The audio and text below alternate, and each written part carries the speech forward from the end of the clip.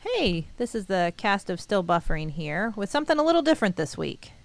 As you may notice, the episode that you're about to listen to is from one of our fellow Maximum Fun podcasts, FANTI. And the reason we wanted to share this excellent podcast that you may not have listened to yet with you is that, one, it's great. Yes. And we enjoy it, and we think you will too. And two, as white people, we think one of the best things we can do right now is listen and amplify Black voices as much as possible. And so we'd like to do that this week with Still Buffering. Encourage you to seek out Black voices, Black creators, not just in podcasting, although we're very partial to podcasting around here, but in all forms of media to help contextualize and understand how you can best ally and support as a white person right now.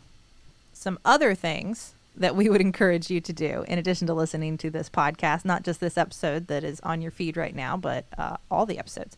Some other things that you can do is you could protest. You could be participating, as Tay has done. Yeah.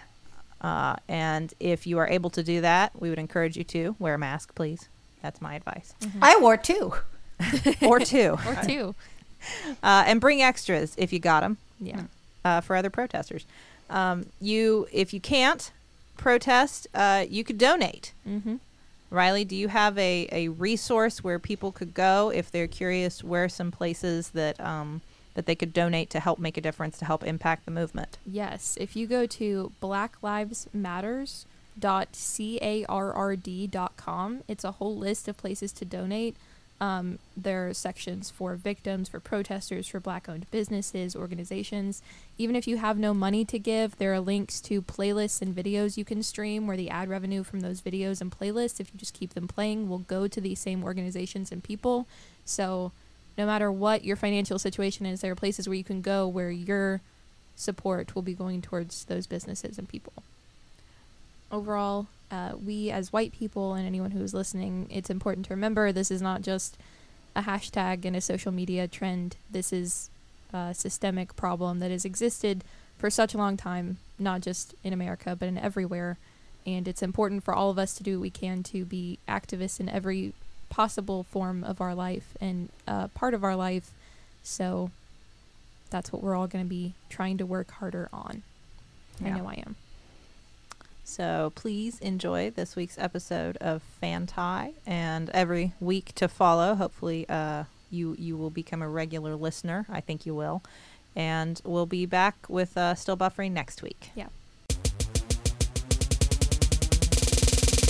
Hey everybody, welcome to FANTI, the podcast for all those complex and complicated conversations about the gray areas in our lives. I am fucking exhausted. I think this is the third week that I've said that, but I'm also politics and pop culture journalist Jared Hill. I am entertainment journalist and film critic Tre'vell Anderson. We are doing a different kind of show this week. It's been a difficult week for a lot of us over the last week and a half, I guess, since the death of George Floyd. It has been frustrating and enraging and a lot. So I just want to say, we're doing something a little bit different this week. Yeah, as Jared said, we have both been feeling feelings and feeling things about what is going on.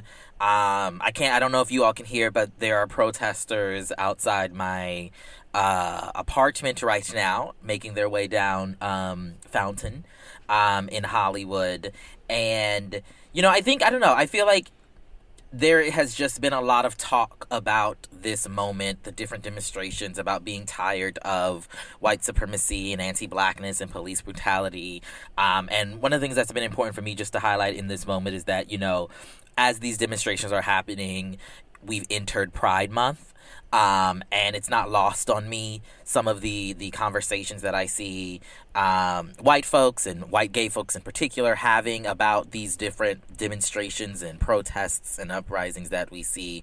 And I don't know, I'm interested in seeing and manifesting what a lot of people have been saying about this moment being different than the other moments that have come before.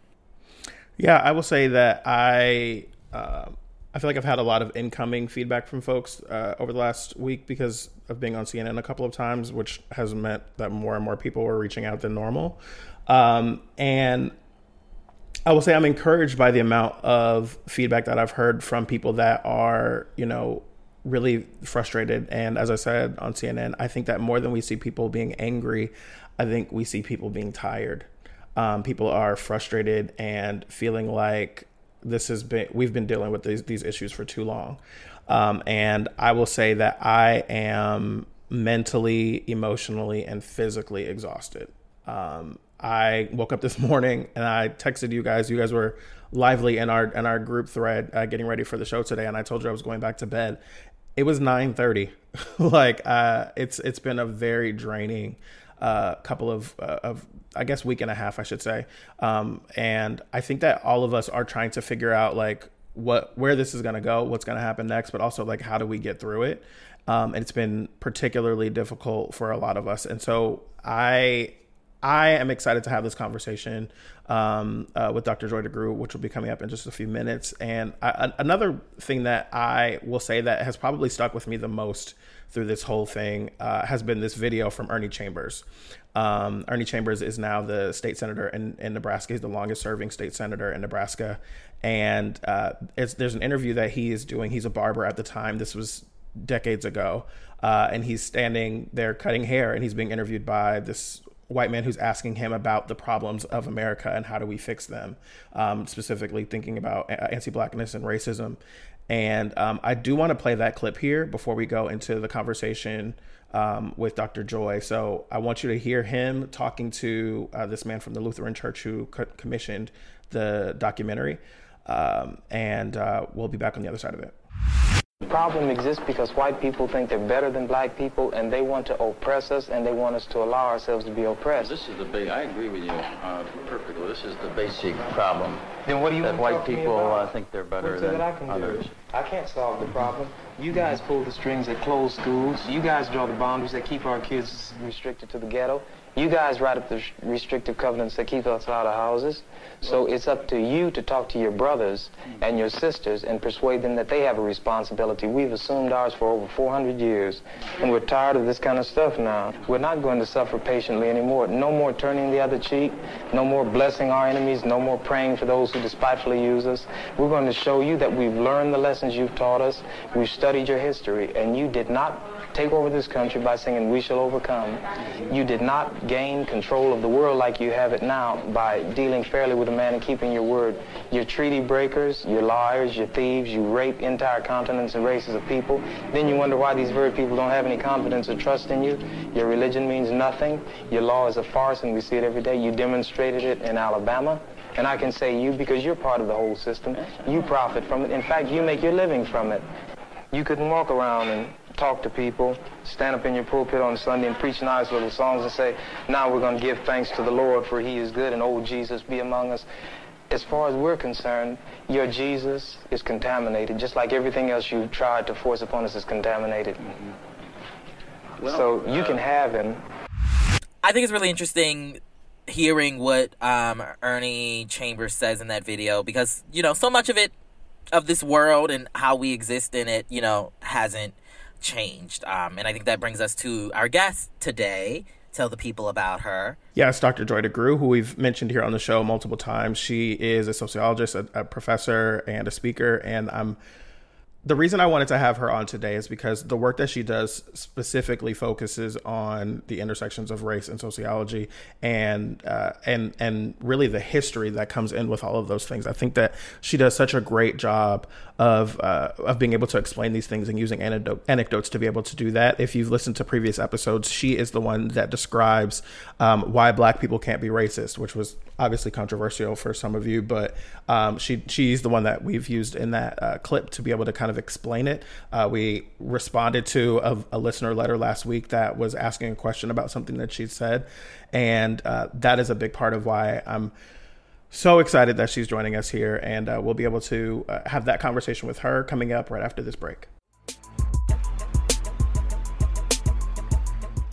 Hi, I'm James, host of Minority Corner, which is a podcast that's all about intersectionality. It's hosted by James with a guest host every week. Discussing all sorts of wonderful issues, nerdy and political. Pop culture. Black, queer, feminism. Race, sexuality. News. You're going to learn your history, their self-empowerment, and it's told by what feels like your best friend. Why should someone listen to Minority Corner? Why not? Oh my God, free stuff. There's not free stuff. The listeners of Minority Corner will enjoy some necessary LOLs, but mainly a look at what's happening in our world through a colorful lens. People will get the perspective of marginalized communities. I feel heard, I feel seen. Like you said, you need to understand how to be more proactive in your community, and this is a great way to get started. Join us every Friday on MaxFun or wherever you get your podcast. Minority Corner. Because together, we're the majority.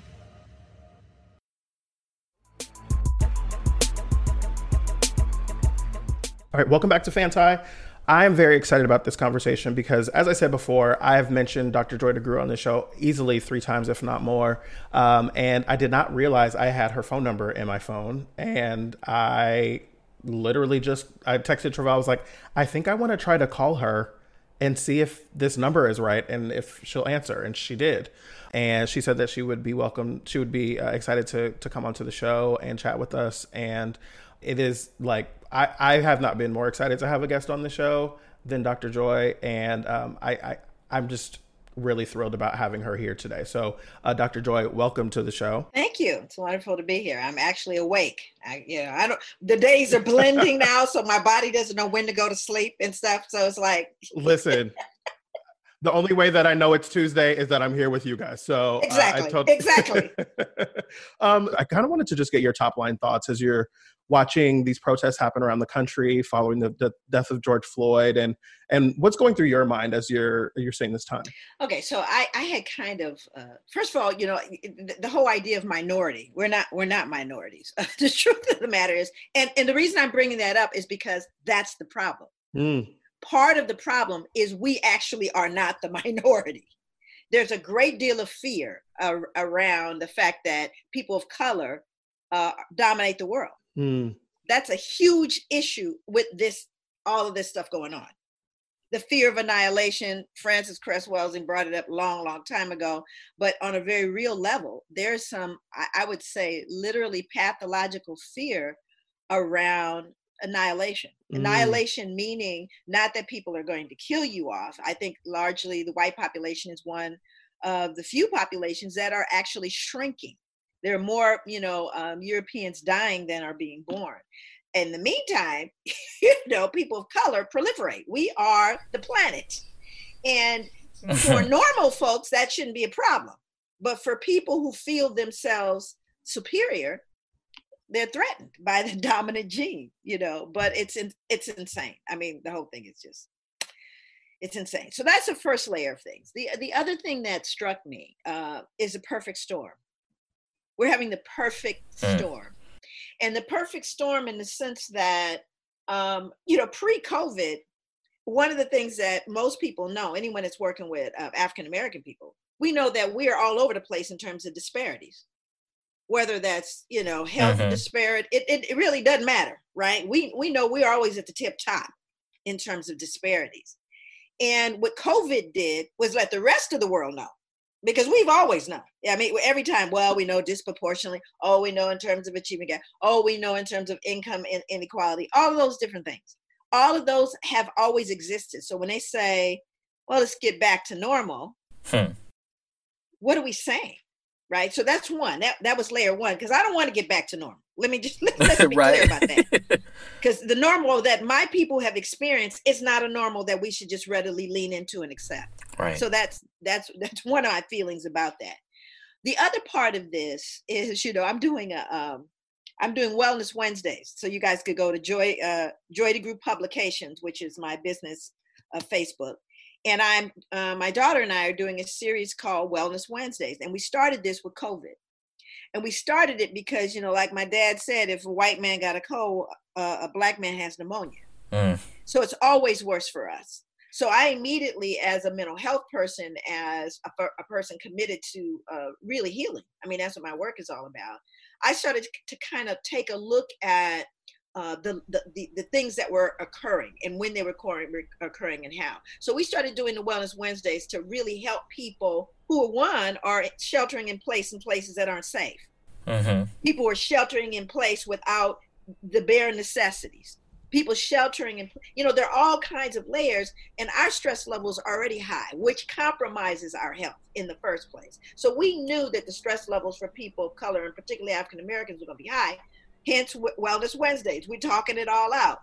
So the first one, we were talking, first of all, trying to figure out how to make things work. Are we on? We went through those kind of birth pangs. But then we started talking about real issues. And more recently, we talked about, I brought on Black men and boys, to talk about how they've been impacted by all this. We need to hear from people. They need to have a voice. And what we realized is that folks didn't have a voice. So we had, and it was very powerful because you had folks that are working in prisons, you had people who were academics. We had the whole spectrum, but they get to speak their truth. They get to create their own narrative, right? And for those who are out there whose names may not be known, they could lean in and feel like people were speaking their reality. Right. And that's something that I've always felt very strongly about. If you know anything about my work, I don't separate myself from folk. There's not much you can show me that I haven't seen. I grew up poor, South Central Los Angeles, all of the bells and whistles and all of the social ills, experiencing them. So there's that layer that looks at, okay, so prior to COVID, here's how we are. Now we're also looking at the world being shown. The world. Now, this is really important for us to start looking at this thing globally. Because the only way we're going to arrest the issues in America is a global purview. Because police aren't going to arrest themselves. Okay, let's be clear about that. That's not going to happen. So on the international scale, when you start looking at what's happening, is the rest of the world is saying, wow, these are crimes against humanity. Right, really. I mean, in terms of the international court, America would certainly fit the bill for crimes against humanity in terms of what is being done to African American men over time. Very pointed, very directed, and the actual injury is evident, as well as other folks, right? So they, what they're doing to the folks at the border. Crimes against humanity. These are crimes against humanity, and so I think that. My first thought was, let me reach out. So the most recent one we did last week, it's called Karen Needs to Go to Jail. You know what? That's the name of the episode. It's Karen Needs to Go to Jail. Karen Needs to Go to Jail was the name of the episode. That was the name of the episode that we did. I love it. Yeah, Karen Needs to Go to Jail. And so in talking about that, what I did because of my work is I gave people context. Why are you so mad at Karen? I said, well, let's just roll back and look at Karen. So I said, let's roll Karen all the way back, starting with the Constitution, then the 3/5 Compromise, Casual Killing Act, and the fact that a huge percentage of the 4,000 lynchings that occurred, that was shown at the lynching memorial in Alabama, were caused by white women. The Casual Killing Act was about white women. White women's tears have been weapons throughout our existence. This is not new. So what I did last week was I didn't just express what I felt. I gave people a chronology. So I showed them the laws. I showed them what has happened. And again, understanding that policing came out of slave patrols, do all the math, and you can't be surprised about what's going on. These systems are working exactly the way they were designed to work. That's what we don't understand about it. So when we look at the entire picture, we have to pay attention to the fact that this has context. So Wednesday, as in tomorrow, I'm bringing on 4 attorneys, and we're going to talk about how to get Karen arrested. Okay, we need to create legislation so Karen goes to jail. Because if Karen goes to jail, Karen gonna stop calling the police. And they said that if there's actually already currently laws on the books that, and they're trying to stretch out this law to say that if in the act of doing what you did, you cause harm, you're going to be charged with the murder and death of that person. The harm of that person, in addition to the fact that you're going to jail. And then I said, and then slap an inordinate fine on them. All of that together I'm sorry, Karen gonna sit down. But what we can't do is accept this. You know, I mean, we made memes about it and all that. I'm not okay with it. I'm saying if it was any other circumstances, you would go to jail. And please know that when I say the perfect storm, here you got a brother graduate from Harvard that's looking at birds. You know what I'm saying? It couldn't have been a better person she could have picked. She could not, because you see other brothers, come on, under other circumstances, it's not going to end that right. So now think about it this way: if Karen had because remember, she says, I'm going to call the police and tell them that an African American man is threatening me. She told him, that's what I'm getting ready to call the police and do. And basically the upside to that is, and they'll take you out. Right. You know, the other side of this is the reason I'm calling them, and I'm saying it's an African American man, is because I know the implications of that.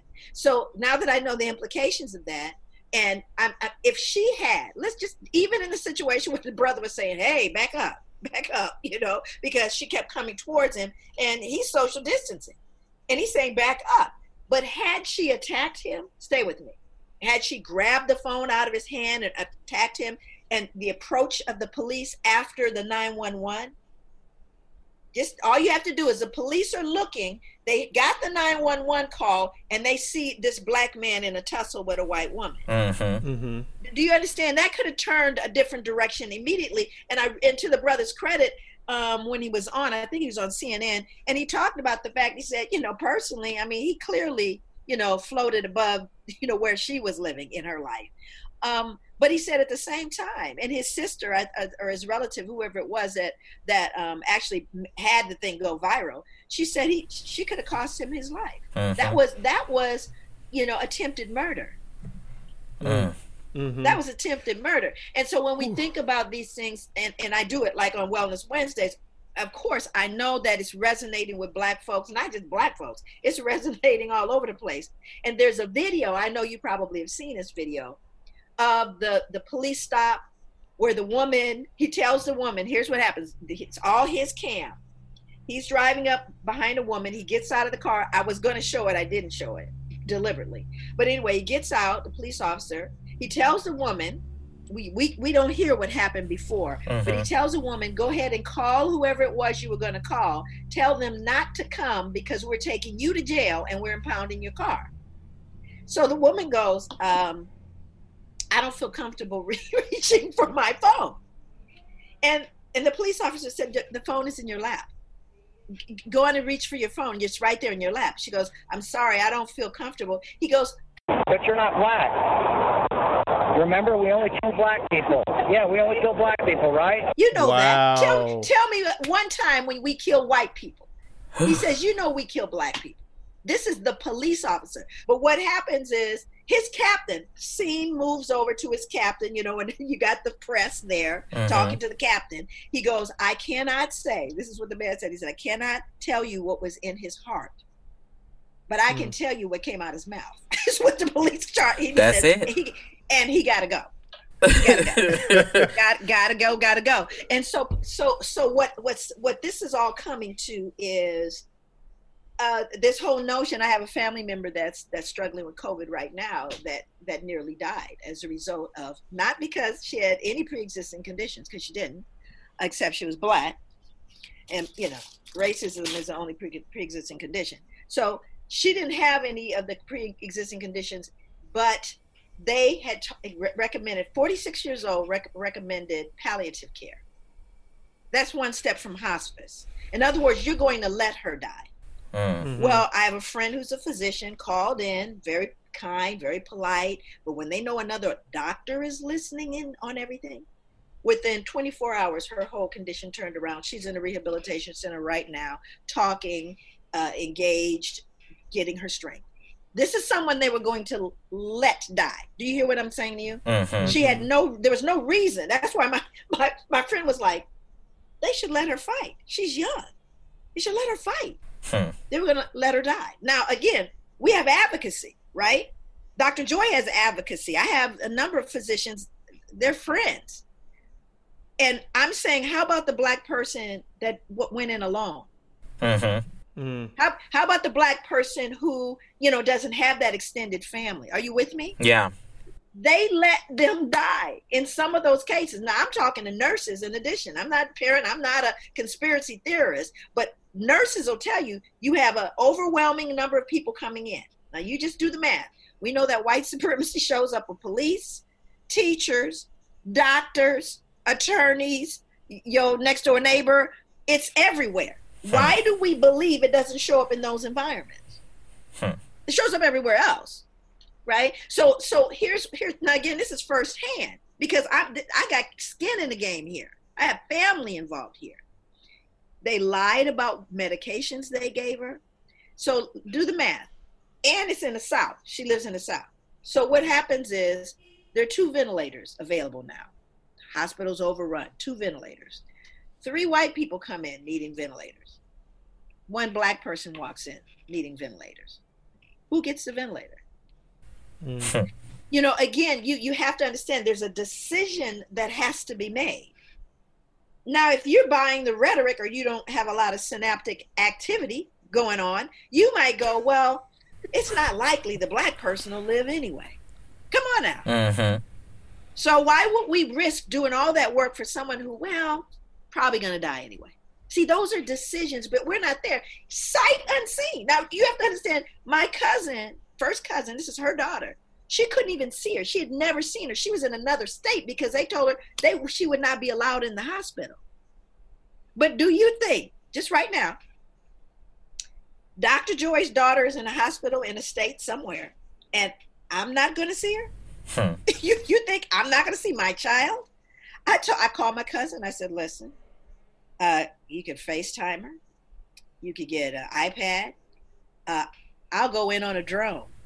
Okay. But what we're not going to do is we're not going to sight unseen sign the death certificate of my cousin. That's not going to happen. But sight unseen, she would have signed my cousin's death certificate. And see what we have to appreciate about this. This is my daughter's 44.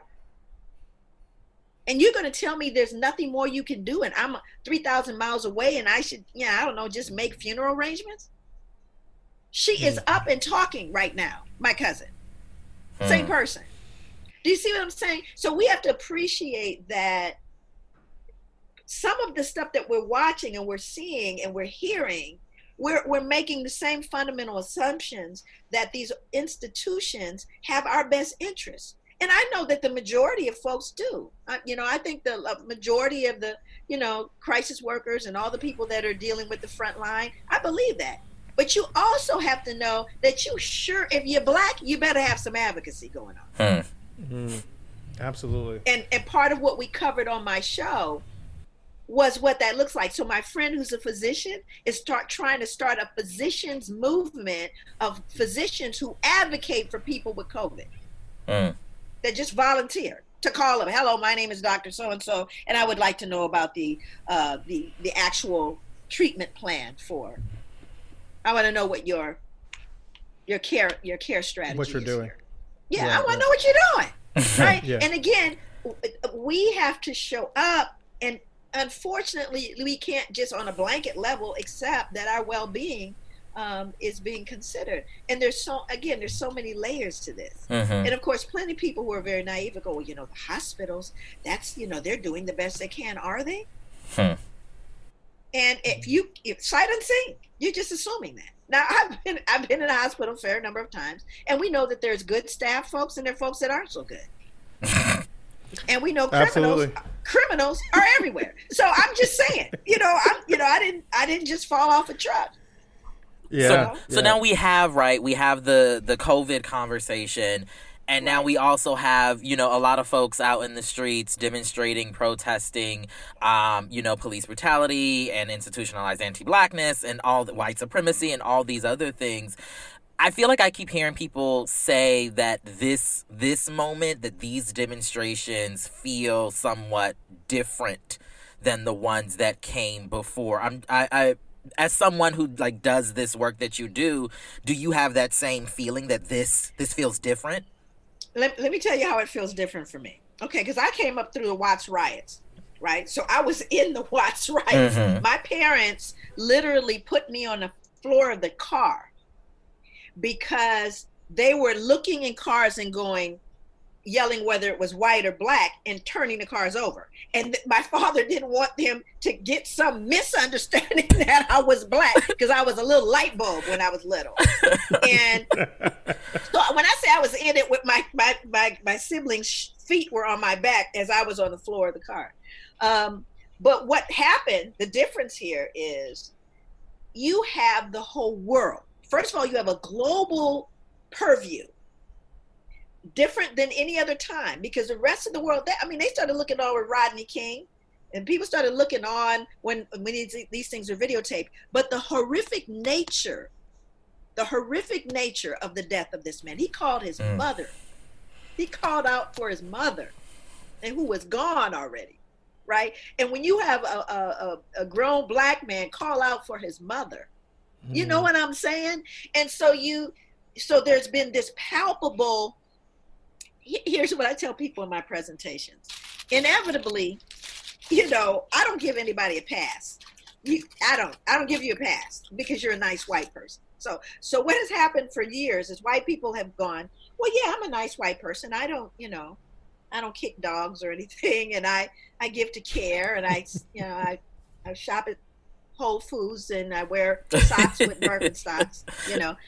I'm just a nice white person. And for years that would fly. You didn't have to care about Black Lives Matter, or you didn't have to be concerned about the people at the border. You're just a good white person. But in 2020, here's the difference. Nobody gives you a pass, including other white people. Okay, so now white people are like, I don't want to get involved with Black Lives Matter, but I don't want you to think I'm one of them. So you got white people that are like, I'm not getting ready to get engaged with activism, but I don't want you to think for one moment I'm one of them. So like I tell people now, I got white men opening the door 2 blocks away. No, I'll hold it. And part of what they're doing is they're trying to say to me, I'm not one of them. Mm-hmm. And see, that's different. Where white people don't get a pass, even with other white people. Other white people look at white people and go, God, I wonder if they're one of them. You know what I mean? Yeah. So there is not this forgiveness that we've had in the past. And therefore, people are saying, all this time, I didn't have to do nothing. Just be a nice white person. Now I got to do something. Now I got to be about something. I got to show up for something, right? And I had an experience, right? My husband, this is really funny. So my husband and I, before COVID, I traveled for a living. So my husband would travel with me. And I would tell him all the crazy stuff that would happen to me, just racist stuff that would happen. Now, my husband is a black man, but he's also what we call ethnically ambiguous, right? So wherever we go, people don't think he's white, but they'll go, can't call it, right? So wherever we go, people start speaking the language to him. And he gets in his feelings because he's black. He's a black man. So I'm telling you about all these experiences I have with people saying crazy stuff to me and doing stuff to me. And he's going, really? So we're on a plane together. We get on and we're not in first class, comfort care, whatever that is, right after first class. It's comfort care. So when we get to our seats, we have the middle and the window seat. That's what we have. So, if I'm in the middle, I can lean my head over and fall asleep. We work it out. So there's a white woman sitting in the aisle seat. Now, remember, we are one row. First class is right in front, the row right in front of us. So we're really on the other side of the curtain. We're on the curtain with the side of the with the first class. They got a little thing, and then there's us, and then there's another thing. So the woman wouldn't get up. I leaned over. I said, "Excuse me, we have the window in the middle seat," and she turns around in a huff. And then my husband goes, because he doesn't experience this the way I do. So he goes, "Those are our seats right there." She turned around and looked at him. So he grabbed his briefcase and whipped it around because she wouldn't move. So he threw it in front of her, and she was like, "Oh," because she wouldn't move. What can we do if you won't move? So then she starts waving her hand. for the flight attendant. Wait around. So the flight attendant goes, can I help you? Yes, I did not pay all of this money to have to squeeze my butt into these chairs. This is not what I paid for. So she's going on, right? Oh, no. And the woman goes, well, I'm sorry, there are no other, we'll have to wait for everyone to get on and we'll see if there's another seat. So the bottom line is she didn't want to sit next to us. Mm-hmm. That's the long shot of it. So she actually seats the woman behind me in the exact same seat. Just exact same seat, right? And she goes, oh, yes, this is much better because there was no one next to her, right? So my husband looks at me and he's like, it was going to be news at 11. We get ready to have a moment, right? So, and I said, see, I told you this crazy stuff happened. So we're laughing and talking. Another woman comes in, a younger white woman who's from the South, thick accent. She goes, I'm just glad I got a seat. And we were just laughing and talking. And then my husband goes, well, a woman behind you certainly didn't like this seat. Together. Yeah. He is not warm. He is not happy. So then comes time for the food, right? So my husband and I are getting ready to order some food from the people. And the flight attendant comes over and my husband takes out his wallet. And she goes, oh, no. Someone in row number 2 said to buy you whatever you wanted. Right. And so, of course, everyone in first class was white, so I'm looking over there because, first of all, I don't need you to pay for my food. But what I understand is they were making a statement. And the flight attendant said it loud enough for the woman behind me to hear it. And they were saying, we don't want nobody paying attention to us. We just want you to know we heard what was happening, and we wanted to do something. So there are people that are out there that don't know what to do, but they want to do something, right? And I never figured out who that was. We never talked, none of that. It was just like, this crazy cow that was sitting next to you, we heard her, we aren't okay with her. They wanted, they made it known. And I'm sure they lit her up by the time, by the time she got off the plane, I'm sure folks lit her up. But again, it's all of that's included. So you got the crazies, you got people, opportunistic white supremacists that are on the street. You saw the video with the black woman telling the white woman to stop spray painting Starbucks. Yeah. She goes, we didn't ask you to do that. Why are you doing that? And when it comes down, they're going to show my face, not yours. They're not going to show you. They're going to think we did that. Yeah. And those are the infiltration of white supremacists and other groups that are trying to, they're playing up both sides of it. And then you got folks that are desperate, that are out there, they're already on the street. So why not do some of the stuff they're doing? They're already living on the edges. So you have everybody. So I promise you we wouldn't keep you because I know you have other things and you have a class that I wish I was in at this point. There's a story that you told when I met you 10, 12 years ago at a friend's house and you were speaking to a group of people. And Rayford. Yes, his name is Rayford Woods, right? And it's always stuck with me because it was a way that you were able to describe what you call post-traumatic slave disorder. It's a story that you told about... Syndrome, excuse me. You told this story about... You told this story about how... I'm eating. I'm starving. No, you're okay. You told the story about being about a black mom being at a bank with her child as opposed to a white mom being at a bank with her child and letting the child roam off. Can you explain that and the difference in how that affects us as we grow up? So one of the things that I started noticing when I just started working with the idea of multi-generational trauma in African Americans, post-traumatic slave syndrome is just another way of saying multi-generational trauma. There's no confusion that we've got multi-generational trauma leading up to now. Okay, so I started to take a look at certain behaviors that we exhibited. And what I began to realize when I read lots of slave narratives and, hearing the stories of elders and different people, autobiography, different things that I've read, I started to realize that like anything and anyone, you begin to adapt to your environment. If you're living in a hostile environment, you adapt practices that allow you to survive in your children.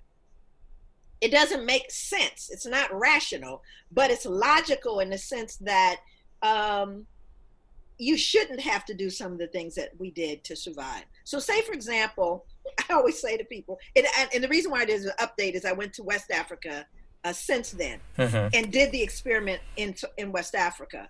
And it didn't start off as an experiment. It started off with me just observing something in a bank.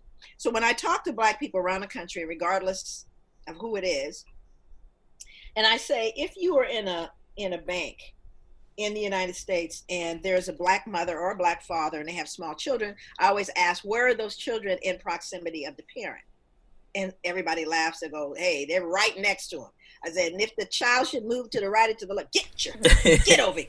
Get yourself, little snap, get over here, right? Yes. And I'm in a bank and I'm watching this woman that has stair steps. They're like maybe 5, 4, 3. They're little.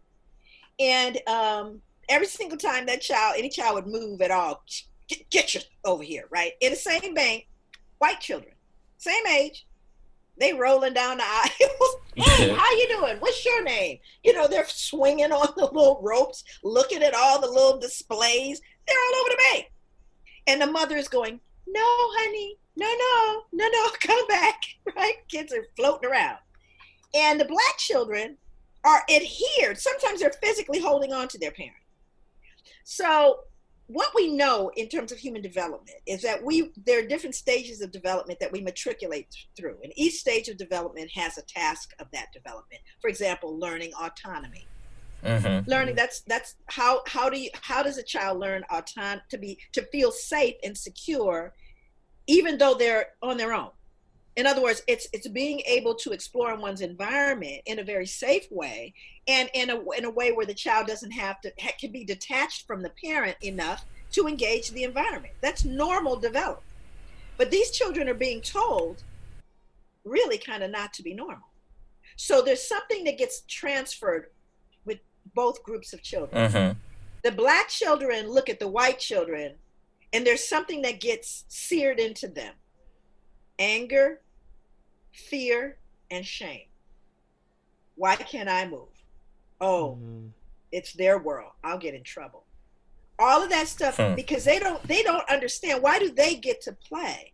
And so then there's another social construct that shows up. So then the mother gets to the teller, and the actual teller, the little counter is actually higher than the children are. So the children are underneath now and they're trying to escape, right? They're sliding down underneath because the mother doesn't see them.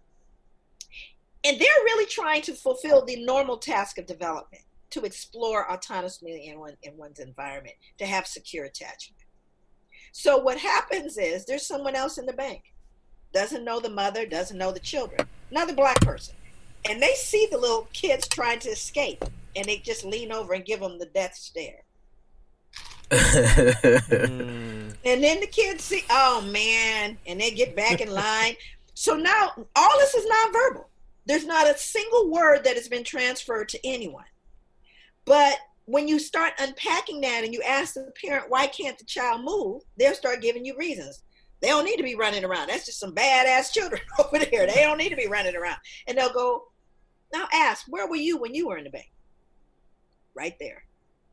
And we begin to practice what we've learned, because that's where we were in the bank with our parents. We couldn't move either. But you understand that. I was born in, 57. But my mother knew what happened to Emmett Till. You see, we begin to understand that it's not safe for us. So now years later, I'm in West Africa and I'm in Ghana and I'm in a bank. And the first thing I'm doing is I'm just sitting there because I want to observe how people interact. I'm in Africa, I'm in West Africa. So there are children in the bank, and the children are playing, and the parents are sitting waiting for whoever's going to get ready to call them. But I see a perfect example. This man walks in the bank. There's a kid. He's literally a toddler. I'm thinking the kid maybe was 2 years old. And the father, the little boy looked around. He was in a line. He had a little book in his hand. He was looking around. Father had all these papers, was looking at all these papers, and he was just very, very concentrated on the papers. So he goes up to the teller, right? He's now, whatever these papers are, he's dealing with it. And the little boy, he starts walking around.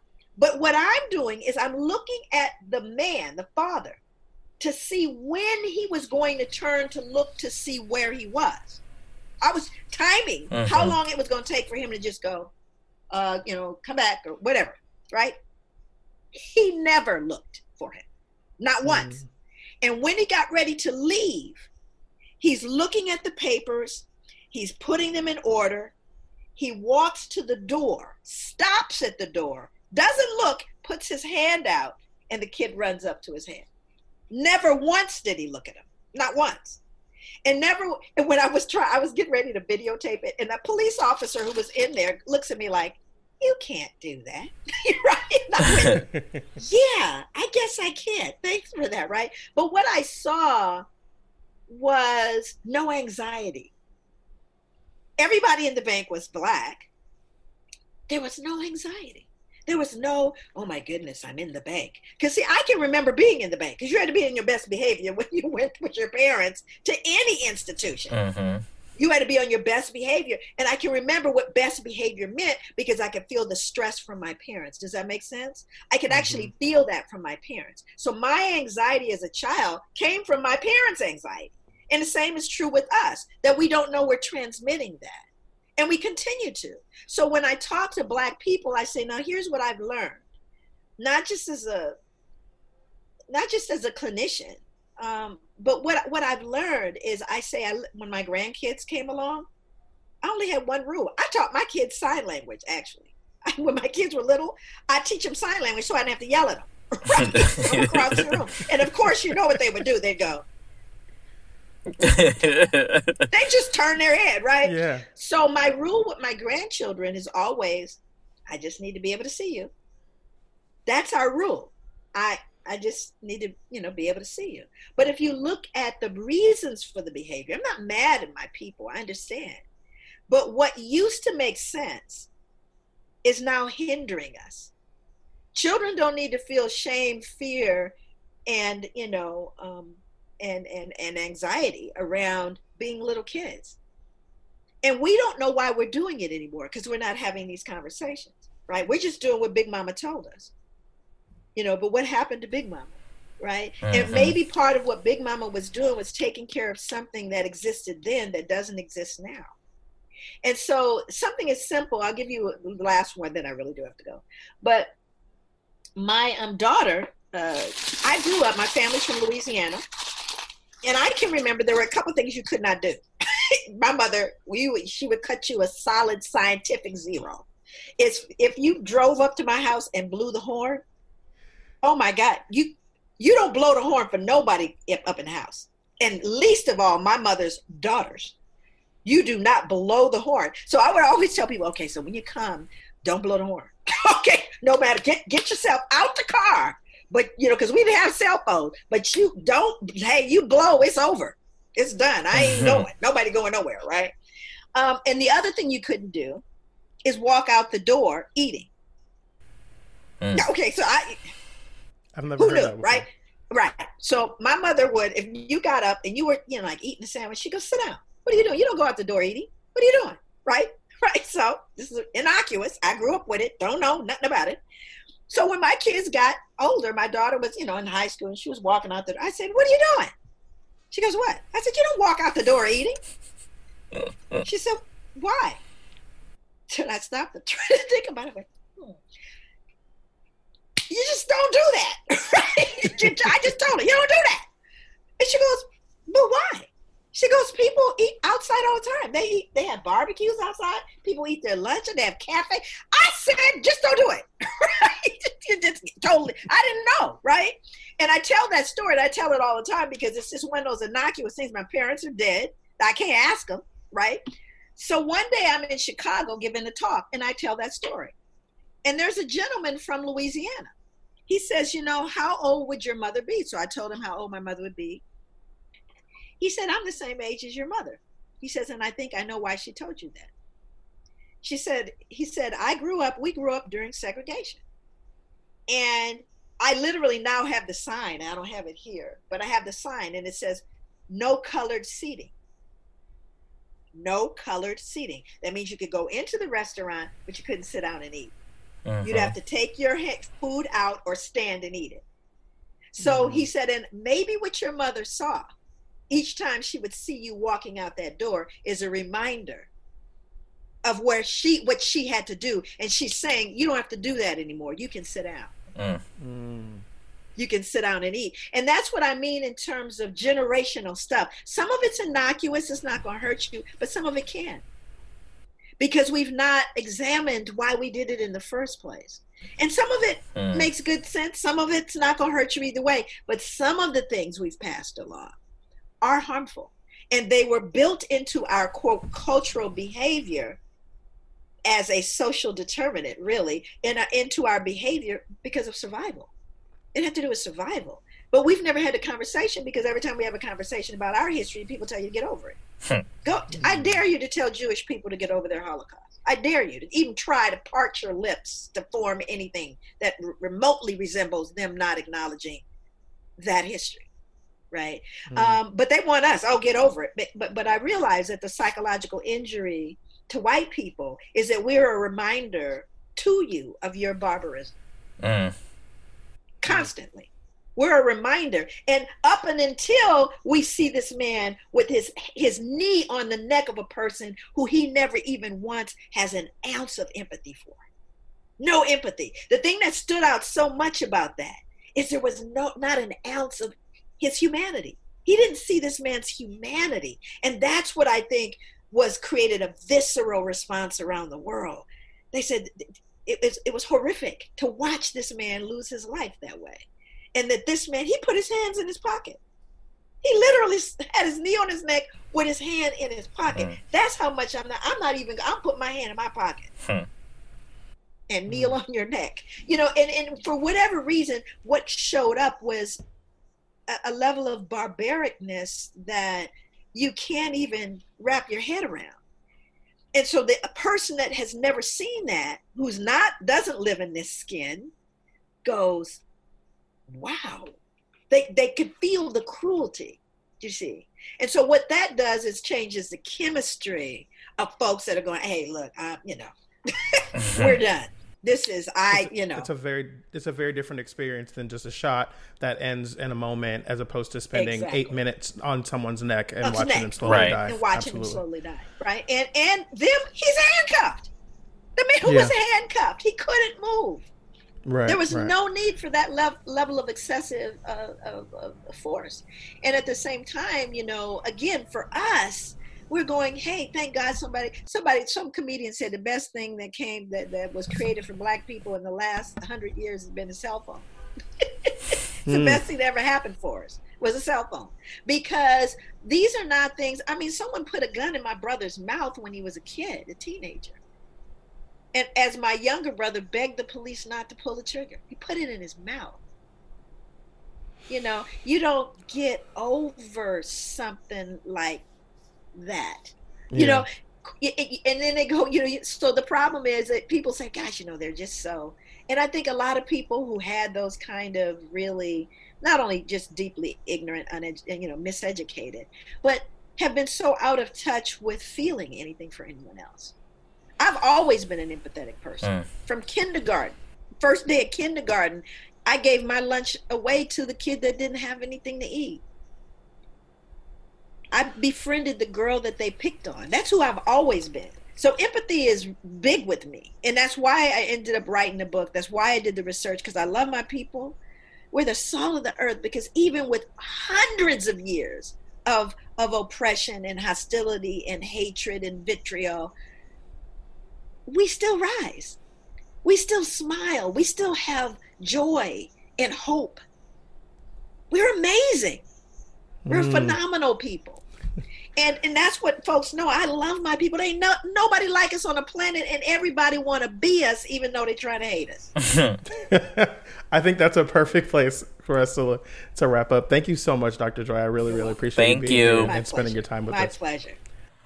Alrighty, we're going to take a quick break after that interview. When we come back, we're going to tell you white people that we know that are listening, as well as some of you non-Black folks, some things that you can do to be active in this moment.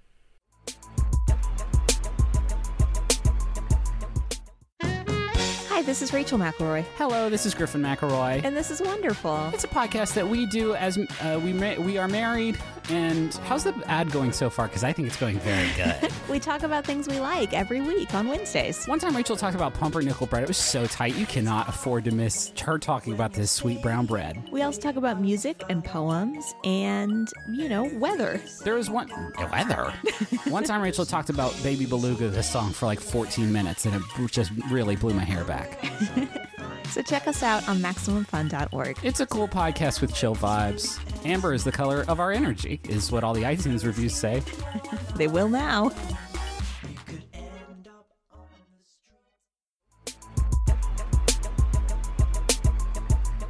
All right, welcome back.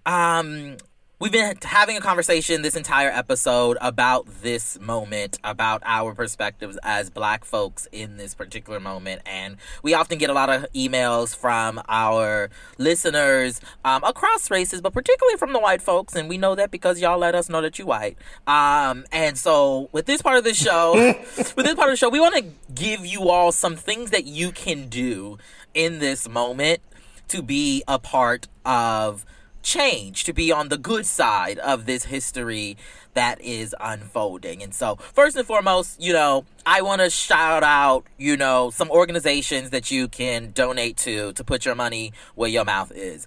A lot of white folks, they love to say that they, You know what?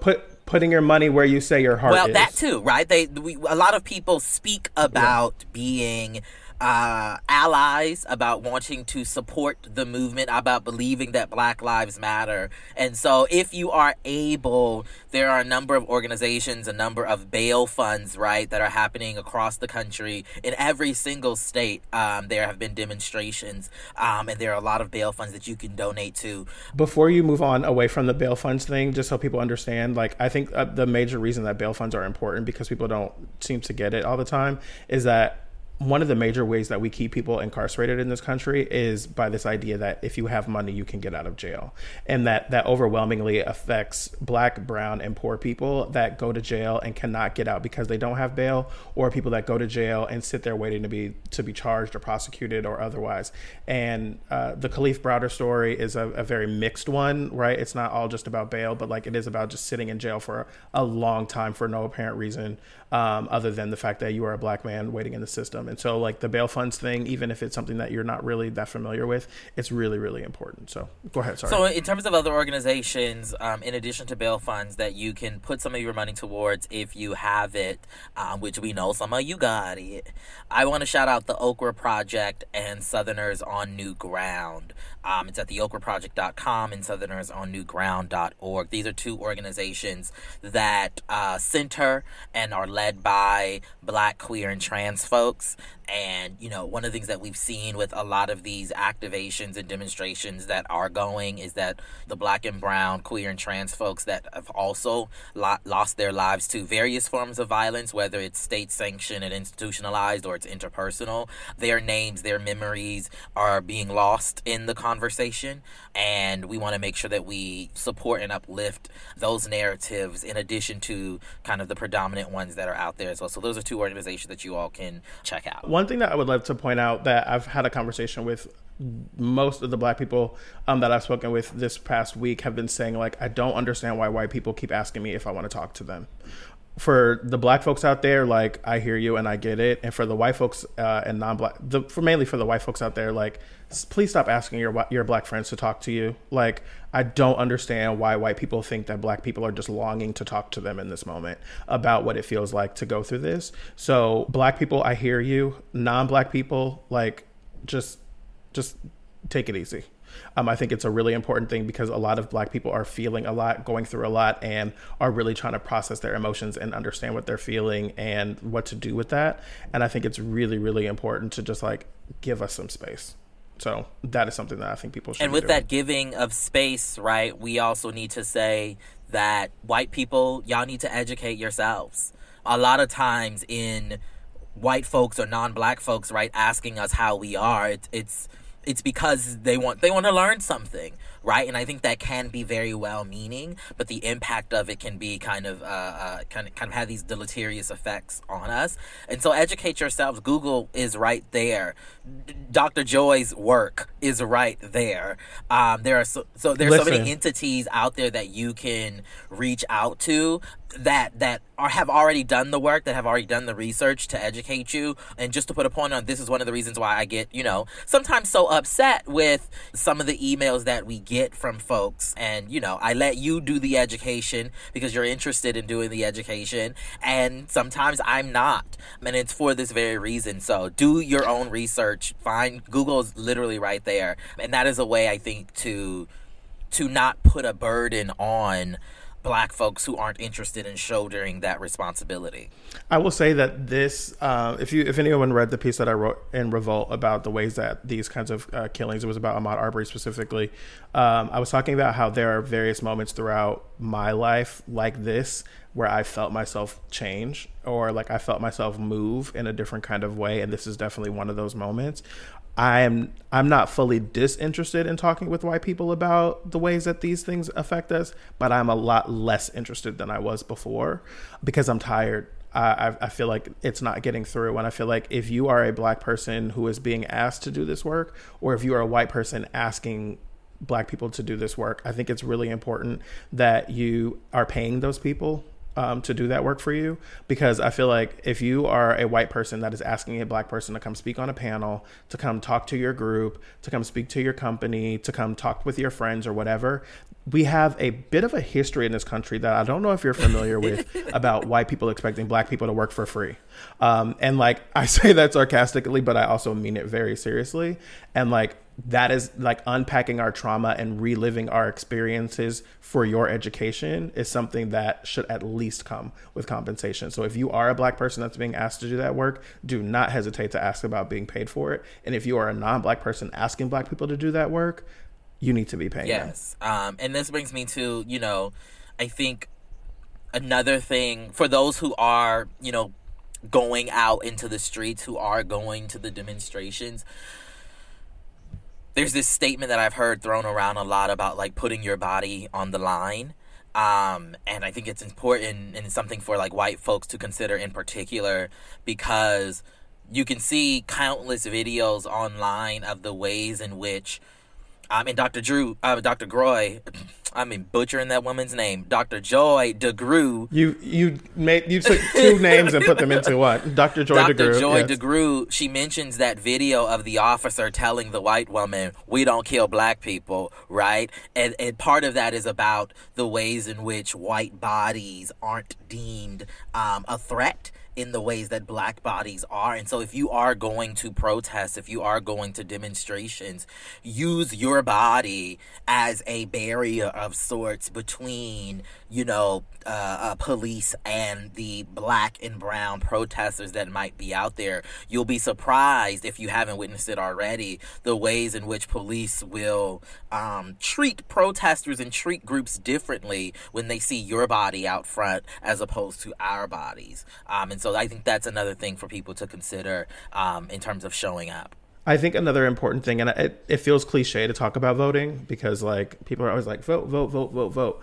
One thing that I would love for people to really stand and take a moment to think about is Black and brown and white people are around this country in every state in the union protesting right now, asking for the government to treat Black people as full human beings. That is all. Right? We're not asking for reparations right now. We're not talking about how we need to do X, Y, or Z. We are just asking to be treated like human beings with some humanity. And like, when we think about the importance of voting right now, like voting for a candidate like Donald Trump, I'm sorry, you are voting for anti-Blackness, because Donald Trump came out and spoke in the Rose Garden, or, spoke at the White House on Monday. And rather than saying, hey, we hear you, and we understand what you're going for, and we see that this is wrong, and we're going to work to do better. Rather than saying that, he said, I will roll the military out on your ass if you don't go sit down.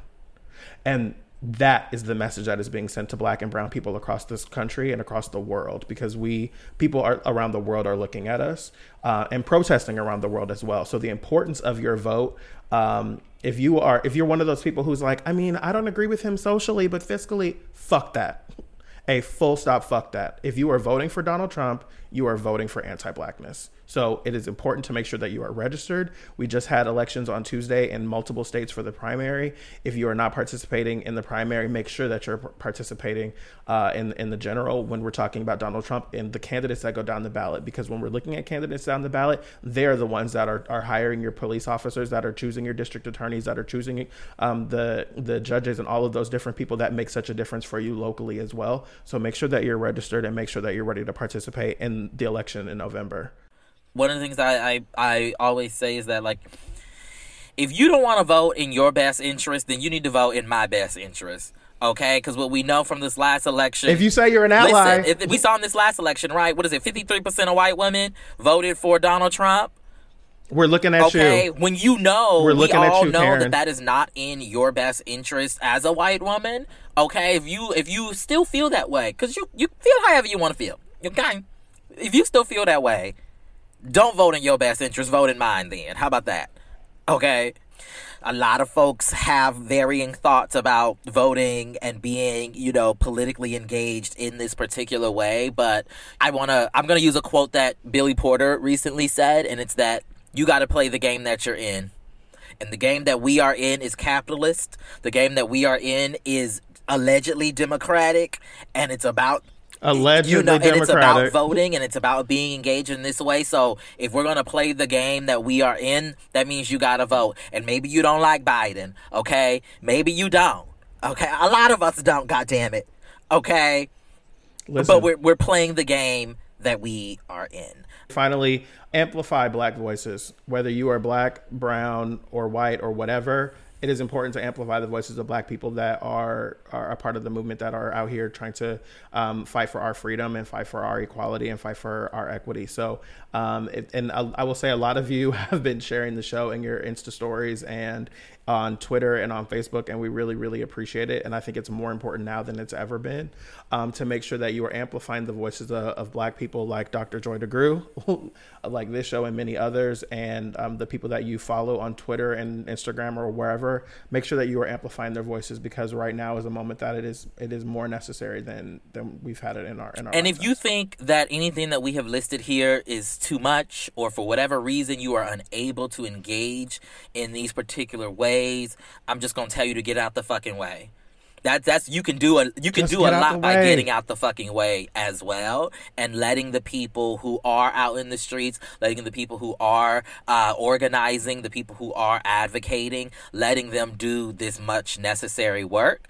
You can help so much just by shutting up and letting them do the work. Absolutely. Speaking of amplifying voices and getting out of the way, we're going to get out the way.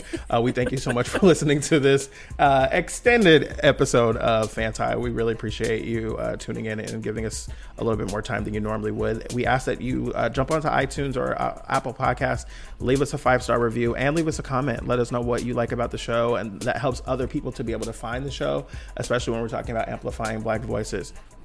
And for more information on Dr. Joy Degruy, you can go to her website, joydegruy.com. That's JoyDegruy.com. And you can find out more about Wellness Wednesdays on her Facebook page. That's Joy Degruy Publications on Facebook. And as always, you can tweet at us at FANTI Podcast, or leave a comment or DM us on Instagram at FANTI Podcast as well, or email us at fanti@maximumfun.org. We want to thank the creatives that helped make this show fantastic. Corese, who composed our music. You can find him wherever you find your Slay-worthy audio. That is COR.ECE. And Ashley Nguyen, who did our photo and our graphics and helped us put together the cool parts of the videos that you see on our Instagram and Twitter. Our producers this week are Laura Swisher. Sorry, y'all, I'm a little bit. Wait, here we go. Are you ready? Are you ready, Tre'vell? Are you ready? Laura Swisher and Jordan Cowler. This is a production of Maximum Fun. MaximumFun.org. Comedy and culture. Artist owned. Audience supported.